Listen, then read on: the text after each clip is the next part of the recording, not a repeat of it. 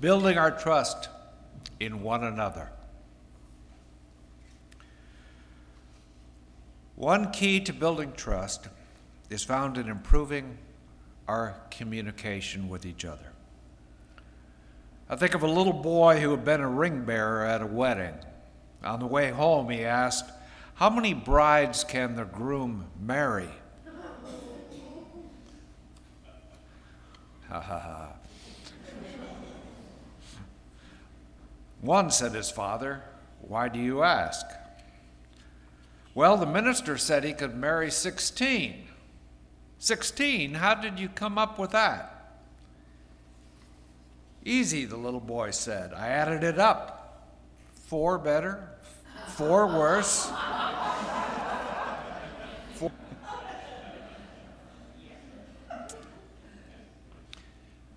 Good communication requires kind speech and careful listening. While many appreciate smiles and companionship, and that is found aplenty around here, Ralph Waldo Emerson thought this was not enough. The glory of friendship is not the outstretched hand, the kindly smile, the joy of companionship. It is the spiritual inspiration that comes when you discover someone else believes in you and is willing to trust you with a friendship.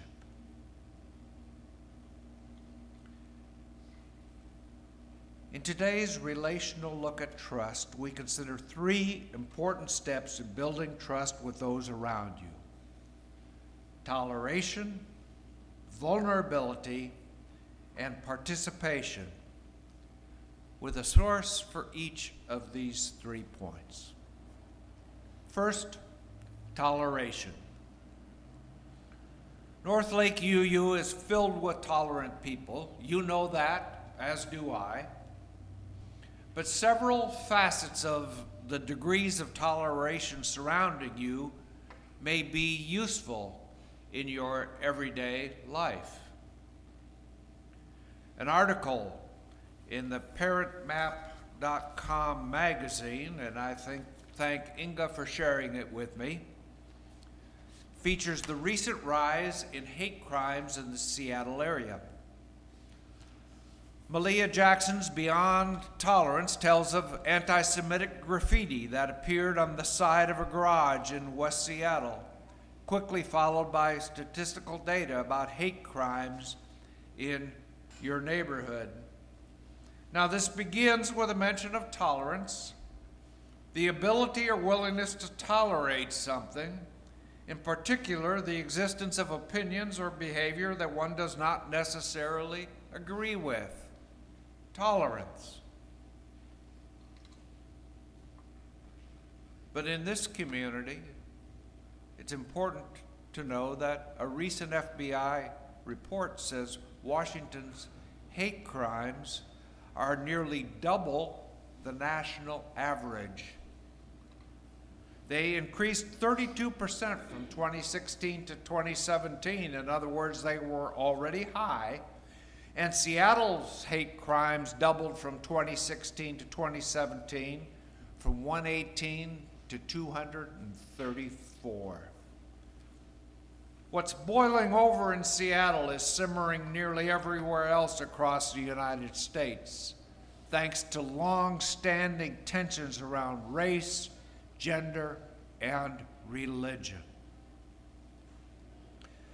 Jackson quotes Lisa J. Keating, founder and coordinator of My Purple Umbrella, an LGBTQ organization. Says Keating, "The Northwest has always been a home for white supremacist groups, which feeds into our culture. But Seattle likes to think itself as extremely liberal. So we fooled ourselves into thinking we don't have these kinds of issues, and we're caught off guard when they pop up." An underpinning of disregard to divisiveness creates a breeding ground for hateful acts in seemingly peaceful neighborhoods, perpetuated by people who are quick to denounce hate, but slow to examine their own prejudices. Keating says, I think tolerance is too narrow in its scope. We've evolved beyond the language of tolerance. And beyond tolerance is acceptance and inclusion. What I would hope that we begin to see more and more of here in this religious community: acceptance and inclusion. Second, vulnerability. Ooh, this is a tough one. The move toward acceptance and inclusion requires that we recognize our vulnerabilities, that we are able to examine our own prejudices as well. I turn here to Brené Brown's book, Dare to Lead. I've seen many quotations from Brené Brown, and when I saw this book, I said, oh yeah, we're talking about leadership at North Lake. Might as well read the book. Its first section is Rumbling with Vulnerability. 5 chapters, rumbling with vulnerability. Now, rumbling refers to critical talk or dissatisfaction. And here it's focused on most people's attitude toward those things that make them feel vulnerable. For Brown, someone who can address their vulnerabilities will have the courage to show up when they can't control the outcome. And that if we are brave enough, often enough, we will fail. Dare to lead. Daring is not saying I'm willing to risk failure. Daring is saying I know I will eventually fail, and I'm still all in. Brown lists 6 myths of vulnerability. I'll share all of them with you, then focus on the 5th one because it relates to trust. Myth number 1. Myths are ideas that people carry around with them, right? Myth number 1, vulnerability is weakness.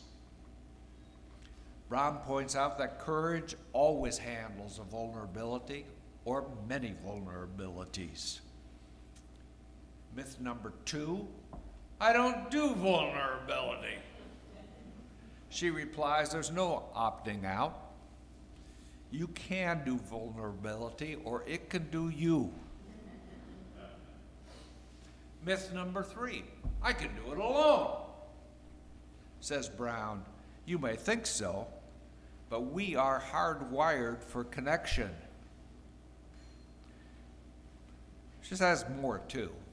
There's more in the book, yeah. Myth number 4, you can engineer the uncertainty and discomfort out of vulnerability.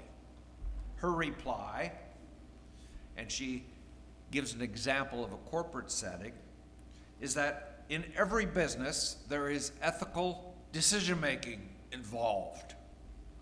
So if you don't do vulnerability, or you are in a culture that thinks vulnerability is weakness, it's no wonder that ethical decision-making is a problem.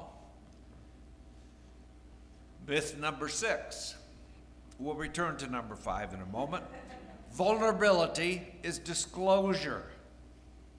Disclosure. Not so, she says, because there is no daring leadership without exposure to vulnerabilities.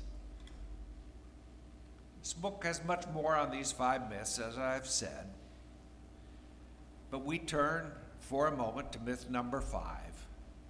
That trust comes before vulnerability.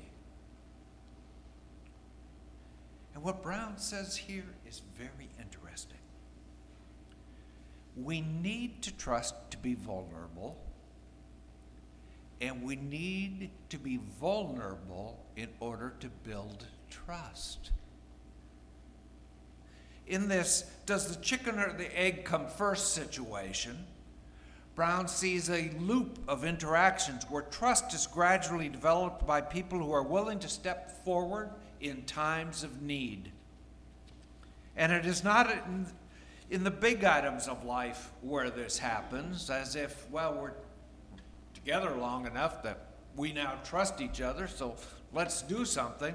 No, trust shows up in the day-to-day events.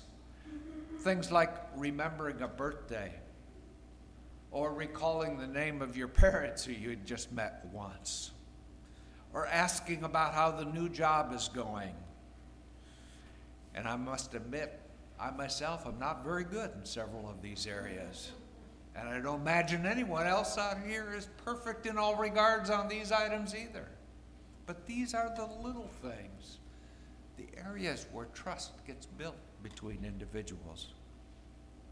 And so, what happens is that when someone can see and someone can also feel that there is around them people who care for them, they begin to feel more comfortable with placing their trust in those who make them feel at home. Rumbling with vulnerability is about leaning into rather than walking away from the situations that make us feel uncertain, at risk, emotionally exposed. Lean into those places, my friends, and trust will develop.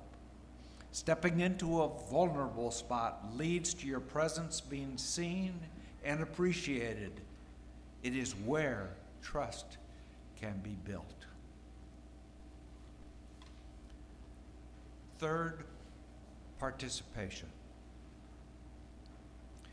Many here have read Dennis Adams' book, Honest, Direct, Respectful, 3 Simple Words That Will Change Your Life. Not all of you I know, but your church leaders have read and studied it. It has been part of designing your covenant of right relations that we read together earlier. Whether you have read it or not, I must say that there is an additional complementary source designed, I think, for trust-building conversations. I have begun to take a course called How to Communicate Like a Buddhist. It is online. It was written by Cynthia Cain. Cain's technique is very similar to Honest, Direct, Respectful. The questions are much the same, but she uses 3 different yet overlapping words. Her approach to conversation is based on the practice of mindfulness first shared by the Buddha. And in this, she invites mindful listeners to be kind, honest, and helpful. Kind, honest, and helpful. She encourages an inner dialogue before speaking with 3 questions we ask ourselves. Is what I am going to say kind? Is it honest? Will it be helpful? If so, proceed. If not, well, there'll be other opportunities to share kind, helpful, and honest words with those with whom you are speaking. Cain lifts up the idea of a difference between reacting and responding. Some people react to a speaker quickly. Some, I have noticed, and maybe you too, even step on top of others who haven't yet finished their thought or share what's on their mind. Cain suggests moving from such a reactive conversational framework to responding, with a reminder that we have the opportunity to think before we speak. Responding involves such a rest, taking a few seconds for thought and asking, is what I have to say kind, honest, helpful? Here Kane shares a story about Franklin Delano Roosevelt. FDR was accustomed to reception lines. He stood in many of them. And he decided one day to tell everyone who walked by to shake his hand, I killed my grandmother this morning.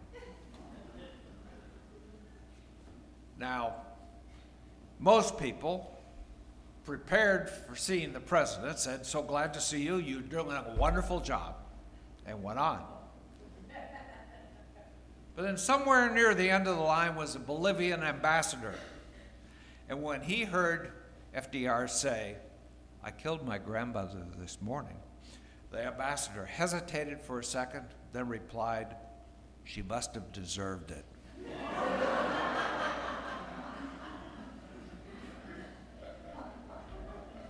Okay, I'm not certain I agree with the ambassador, but he was the first person who listened to what FDR was saying. It would be wonderful if mindful listening came to us naturally. But I must tell you, I've walked this earth for 70 years now. Hard to believe.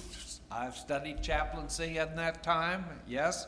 I've worked as a chaplain, and yet I greatly appreciate the suggestions, the tools for life, the lessons for life. That's what these are on Sunday mornings, available in How to Communicate Like a Buddhist.